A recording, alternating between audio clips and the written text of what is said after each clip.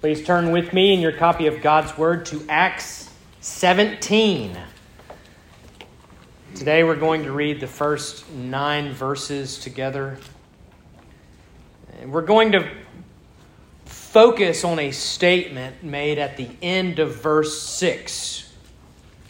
There's a number of unbelieving Jews who are reacting to the ministry of Paul and Silas, and they say, "These men have turned the world upside down."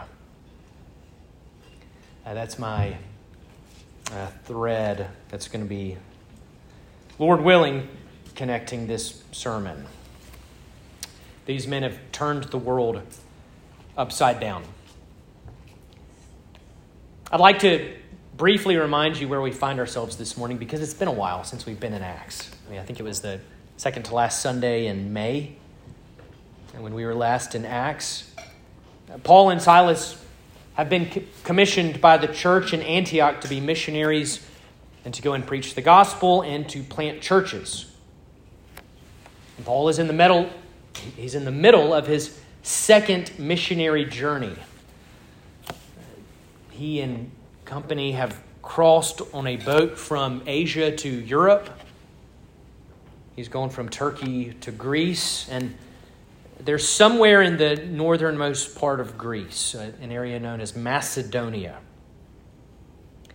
And if you have any level of familiarity at all with the New Testament books, a lot of his stops on this journey are going to be very familiar to you.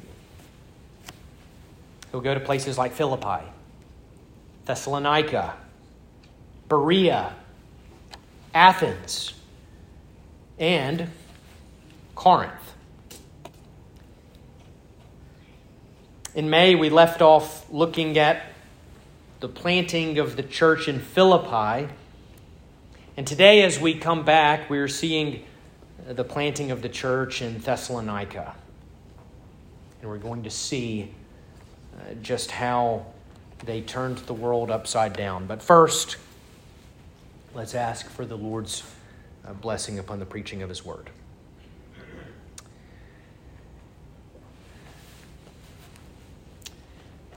Heavenly Father, you have told us that your Word does not return void. When it goes out, it will accomplish its purpose. And so we ask that you would work this morning. Would you work in our hearts? And again, turn that which is upside down. Would you turn it right side up? Work within us as we read your word and hear it preached, we ask in Jesus' name. Amen. Our text is Acts 17, 1 through 9. Now when they had passed through Amphipolis and Apollonia, they came to Thessalonica, where there was a synagogue of the Jews. And Paul went in, as was his custom. And on 3 Sabbath days, he reasoned with them from the Scriptures, explaining and proving that it was necessary for the Christ to suffer and to rise from the dead. And saying, "This Jesus, whom I proclaim to you, is the Christ." And some of them were persuaded and joined Paul and Silas, as did a great many of the devout Greeks, and not a few of the leading women. But the Jews were jealous, and taking some wicked men of the rabble, they formed a mob, set the city in an uproar, and attacked the house of Jason, seeking to bring them out to the crowd.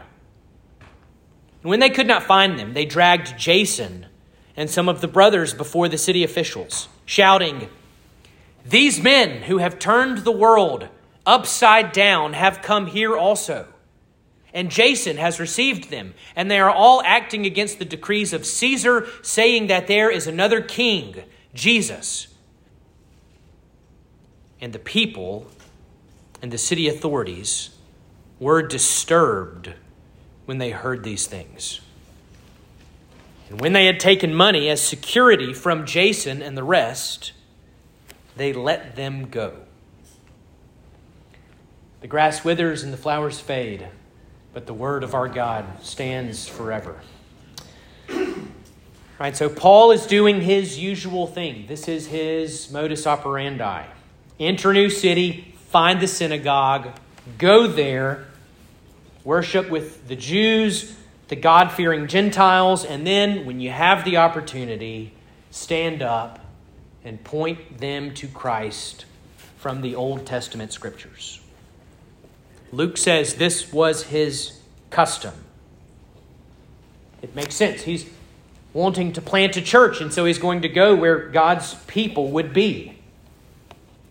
He's locating the residents of the city who still believed in the Old Testament promises of God and were waiting on their fulfillment. They would be in the synagogue.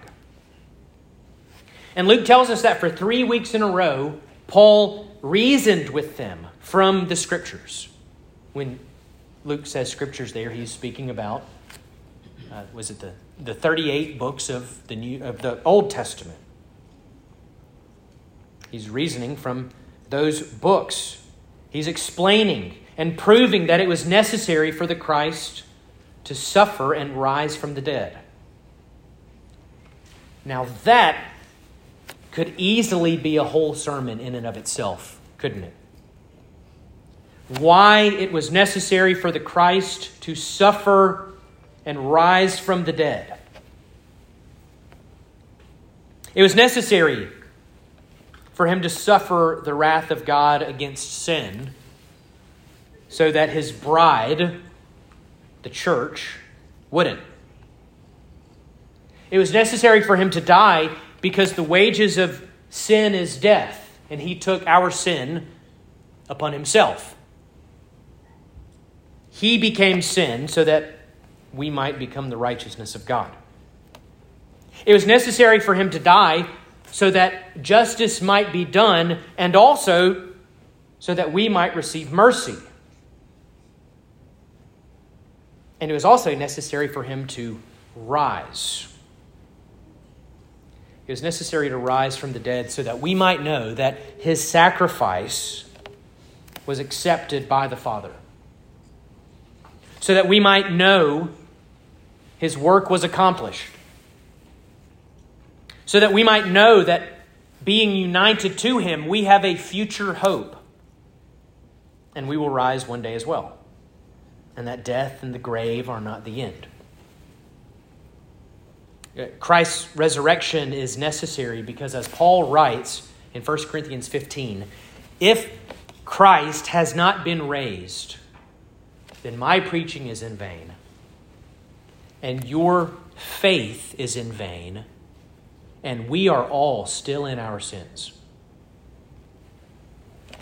No resurrection, no Christianity. So this is what Paul preached those 3 Sabbaths. He takes this common ground that he had with them, those Old Testament scriptures, and he reasoned and explained and proved that this Jesus is the Christ. He is the Messiah, the fulfillment of the Old Testament promises. He's the long-awaited prophet, priest, and king. This was Paul's labor. This is what he's doing, reasoning, explaining, proving from the Scripture who Jesus Christ is. And what's the result? Well, we see both a positive and a negative result. Positively, we see that people believed. They were persuaded and joined Paul and Silas. After 3 weeks of reasoning from the Scriptures, a number of souls are brought into the kingdom of God. Luke tells us that these included Jews, as well as a great many of the devout Greeks, and not a few of the leading women there in Thessalonica. We can also assume that another would have been Jason, the guy running the inn or Airbnb that Paul and Silas are staying at. God's word was preached, and it didn't return void. He's promised in Isaiah 55:11, "My word shall not return empty. It shall succeed and accomplish its purpose." And that purpose was bringing these souls to saving faith in his Son. They were made willing to believe in Christ and join Paul. That's the positive response. Then there's the negative response. In verse 5, Luke records that the Jews were jealous, and taking some wicked men of the rabble, they formed a mob, set the city in an uproar. So you have unbelieving Jews who are jealous that Paul has persuaded some of their own, some people under their authority. And now these people are following Paul and confessing Christ. And so what do? They go out into the streets and into the marketplaces, and they get the bums riled up. Luke calls them wicked men of the rabble. Now, these are bums. People who have nothing better to do than riot and break stuff. Maybe the Jews gave these wicked men of rabble maybe a bottle of strong wine or some money and said, "I want you to go cause some trouble. We'll cover for you. You won't get arrested. I want you to go and demonstrate your displeasure in what this man Paul is doing, and we'll make sure the flack doesn't come back on you." So that's what happens. Now, these bums, these wicked men of the rabble, set the city in an uproar, and they go to Jason's home looking for Paul and Silas, wanting to drag them out into the crowd where they most likely plan to lynch them. When they can't find them, out of frustration, they just grab Jason and a few others who had believed and take them to the city authorities. Jason and the others have to pay a fine. We're told it's a security, probably a fine that this isn't going to happen again. Their belief in Christ has cost them financially, and they have to pay, but then they're let go. That's not what I want to focus on. What I'm concerned with is a statement these unbelieving Jews make. They shout out, "These men who have turned the world upside down have come here also." Apparently they've heard what happened in Philippi. Maybe someone from Philippi has traveled to Thessalonica or has followed Paul and Silas and warned them. And they go before these officials and say, "These men who are turning the world upside down, they've come here also. They're doing the same thing here that they did in Philippi, and it must be stopped." Now, there's a temptation on the part of the preacher to say, "I want you to be just like Paul and Silas. I want you to go out there and turn the world upside down, cause trouble for the sake of Christ and the gospel. You know, just like King Ahab called Elijah a troubler of Israel. You go and be a thorn in the side of unbelieving leaders. Upset Satan's apple cart. Don't let unbelievers stay comfortable in their sin." I don't think that's the application of this text. And here's why. Who are the ones causing the trouble? It's the unbelieving Jews. The bums. They're the ones who set the city in an uproar. They're the ones attacking homes and disturbing the peace. What did Paul do? Paul was in the synagogue, preaching Christ from the Old Testament. Now, it is true that later in this very chapter, we'll see Paul make a very public address at the Areopagus in Athens. But here in Thessalonica, Paul is simply ministering within the walls of a synagogue pointing people to Christ. They are the ones disturbing the peace. They're the ones responsible for the violence and the unrest. They're the ones causing the trouble, and yet they are putting the blame on the Christians. There's nothing new about this. This is the same charge Jesus faced. They said of Jesus, he was a disturber of the peace.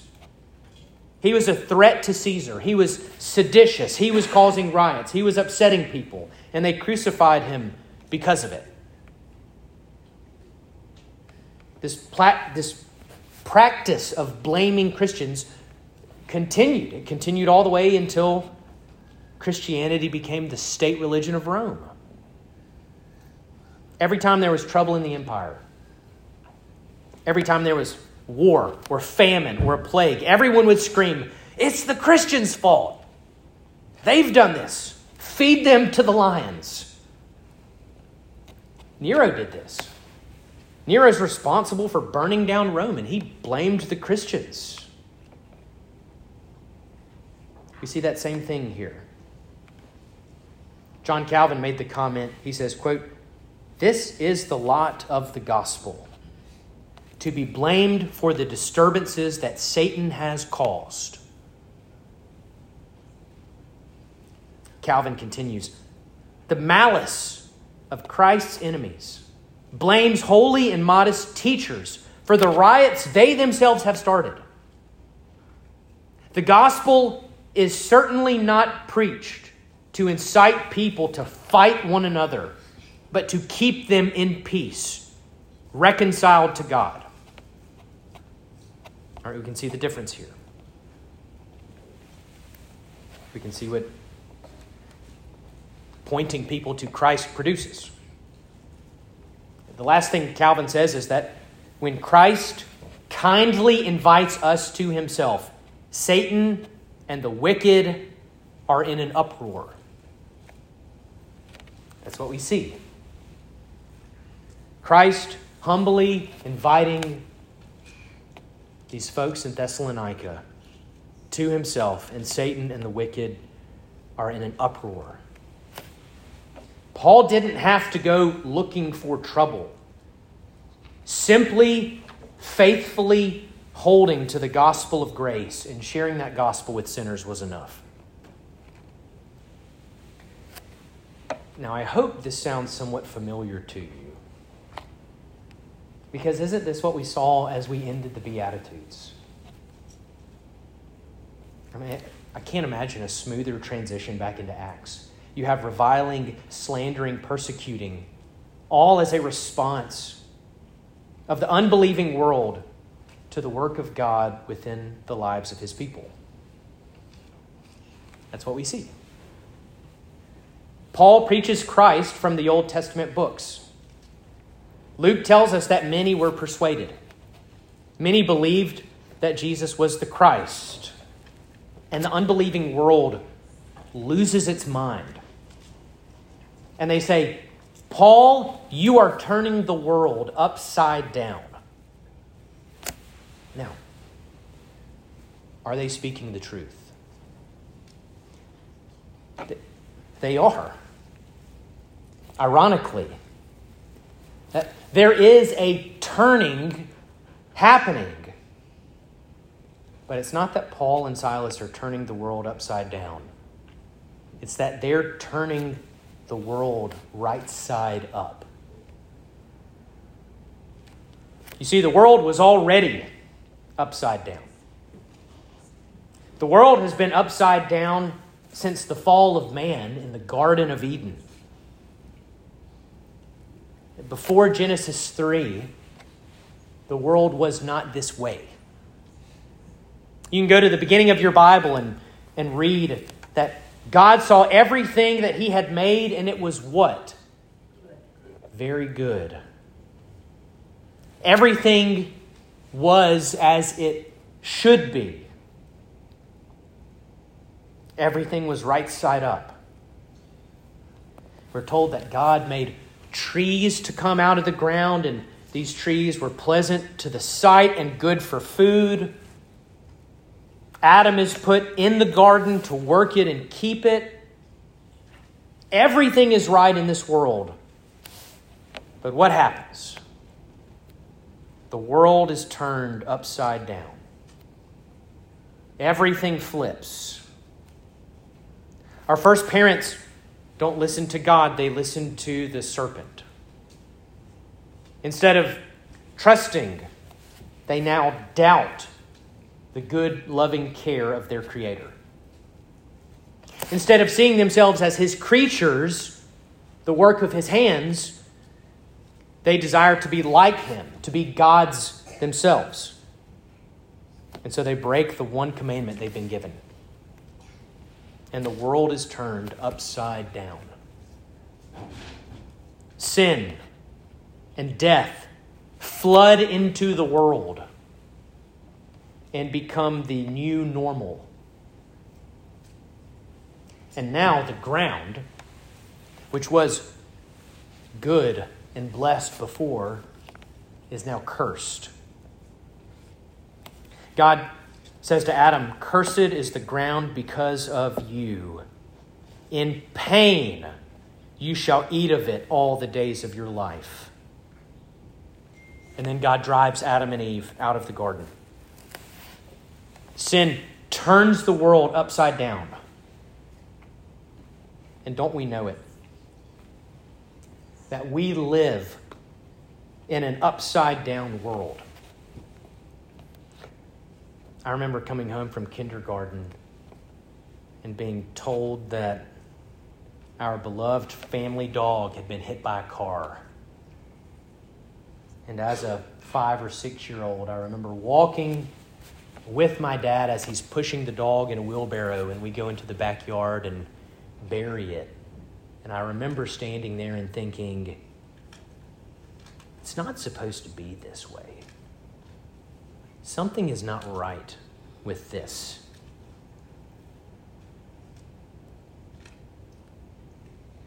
And that's just a kid losing his dog. I know you've got your own memories. You've got things in your life that have made you say, it's not supposed to be this way. We can look at our world, and it is clear that something is wrong. Headline after headline, we're reminded that the world is upside down. There's an interesting quote that's in line with this. It comes from the British theologian Theo Hobson. Albert Mohler quotes it all the time on his briefing. But it's the marks of a moral revolution. I'm going to tamper with it a little bit, but it's 3 things. We live in a world in which, number 1, those things which were universally condemned are now celebrated. Number 2, those things which were universally celebrated are now condemned. And then number 3, those who refuse to celebrate the upside downness are now condemned.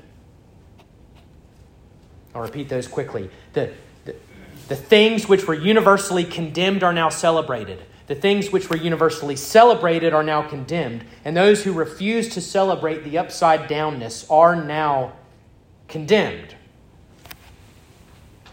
That's not unique to our day and age either, by the way. We live in an upside down world. But as we're reminded in today's text, it won't always be so. In fact, our Lord has already begun the work of setting things to right. Setting the upside down world right side up again. Under the rule of King Jesus, wrong will be made right again, and the curse will be reversed. Now, this stream of thought led me in my writing, of course, to the well-known quote from C.S. Lewis's The Lion, the Witch, and the Wardrobe.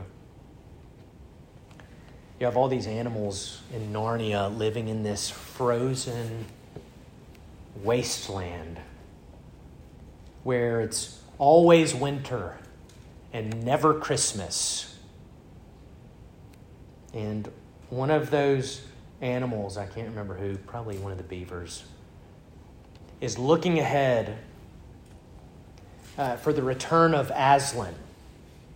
Aslan is the lion, the one in the story representing Jesus Christ.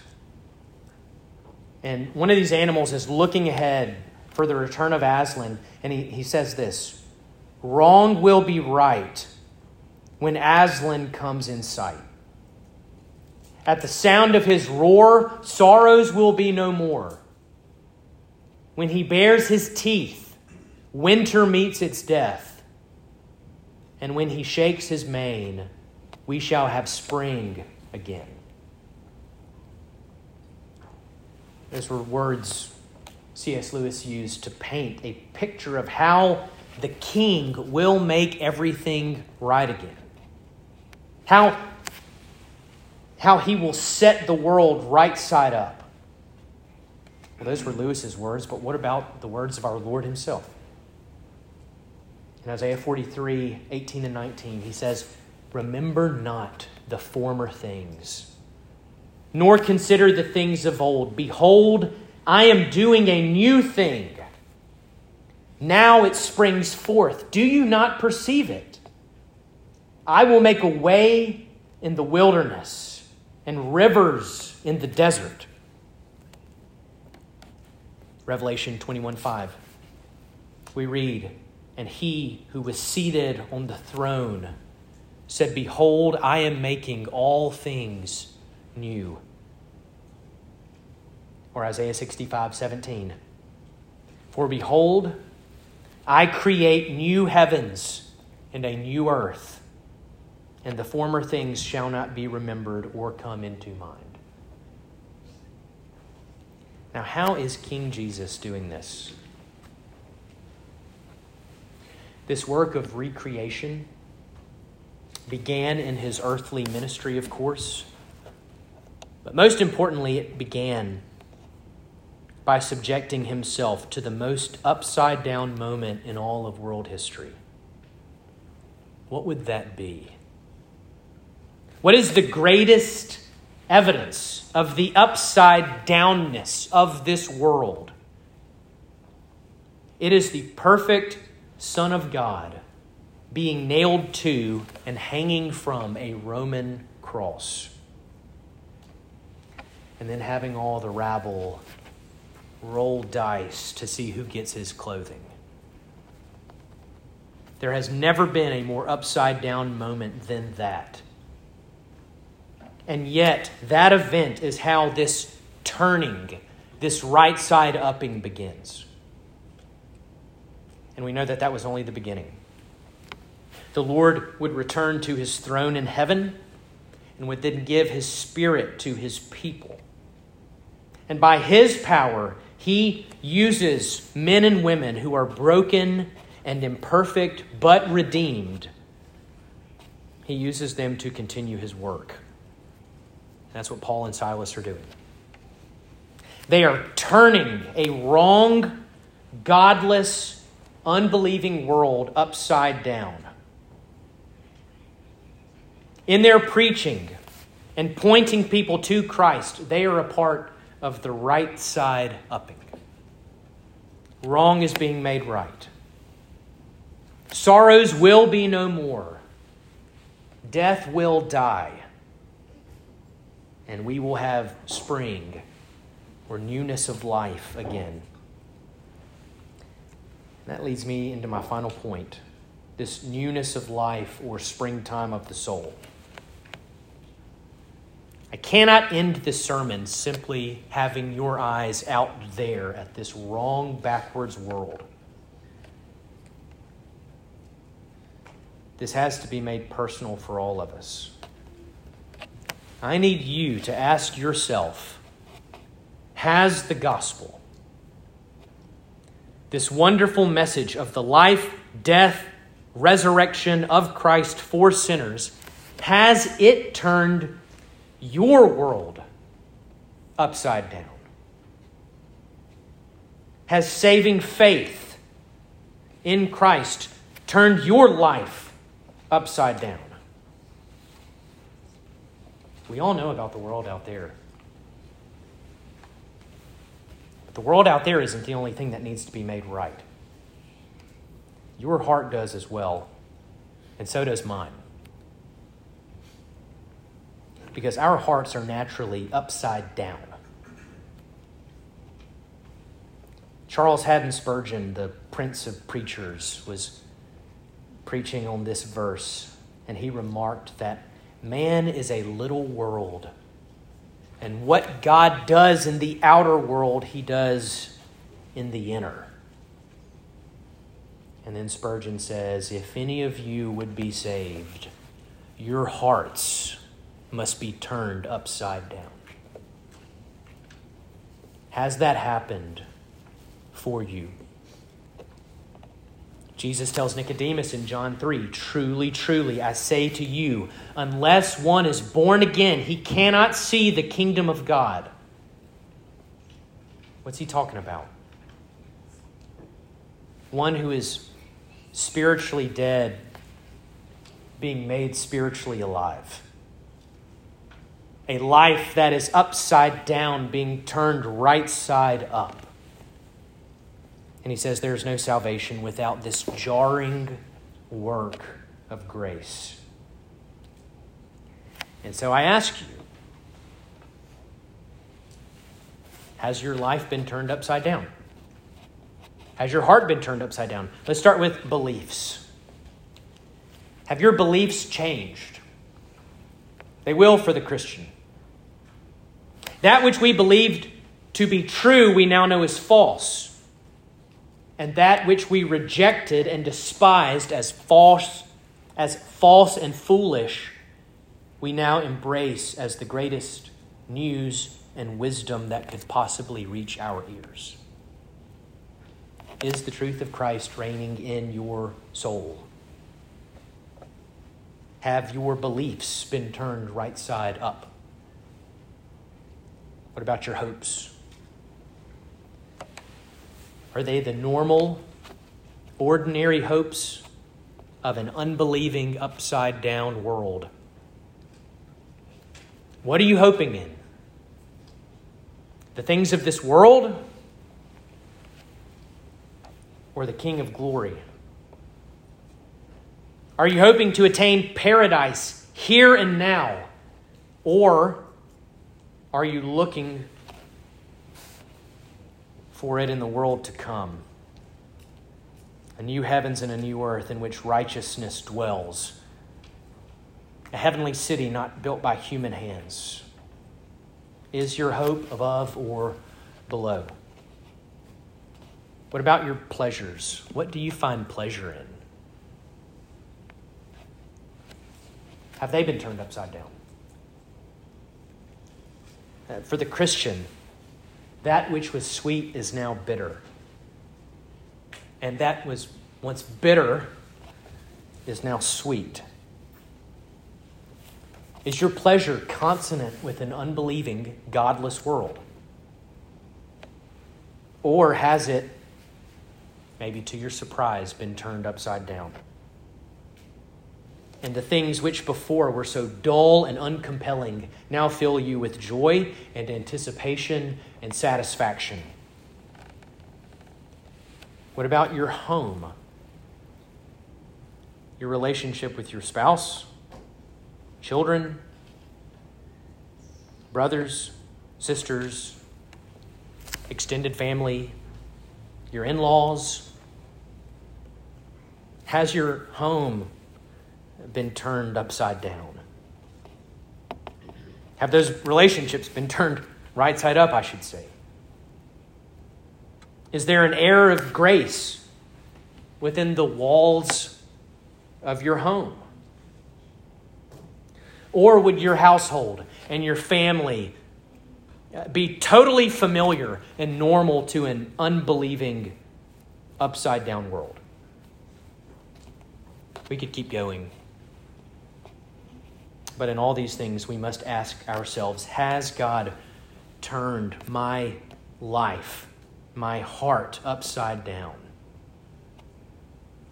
The renewal that he has promised to do out there, Has that renewal started within you? Those unbelieving Jews said of Paul and Silas, they are turning the world upside down. If they knew you and could see your heart, would they say the same? Has the gospel of grace changed you? All you need to do is to cry out to him. Cry out, Lord, have mercy on me, one who is helplessly upside down. And he will act, and wrong will be made right.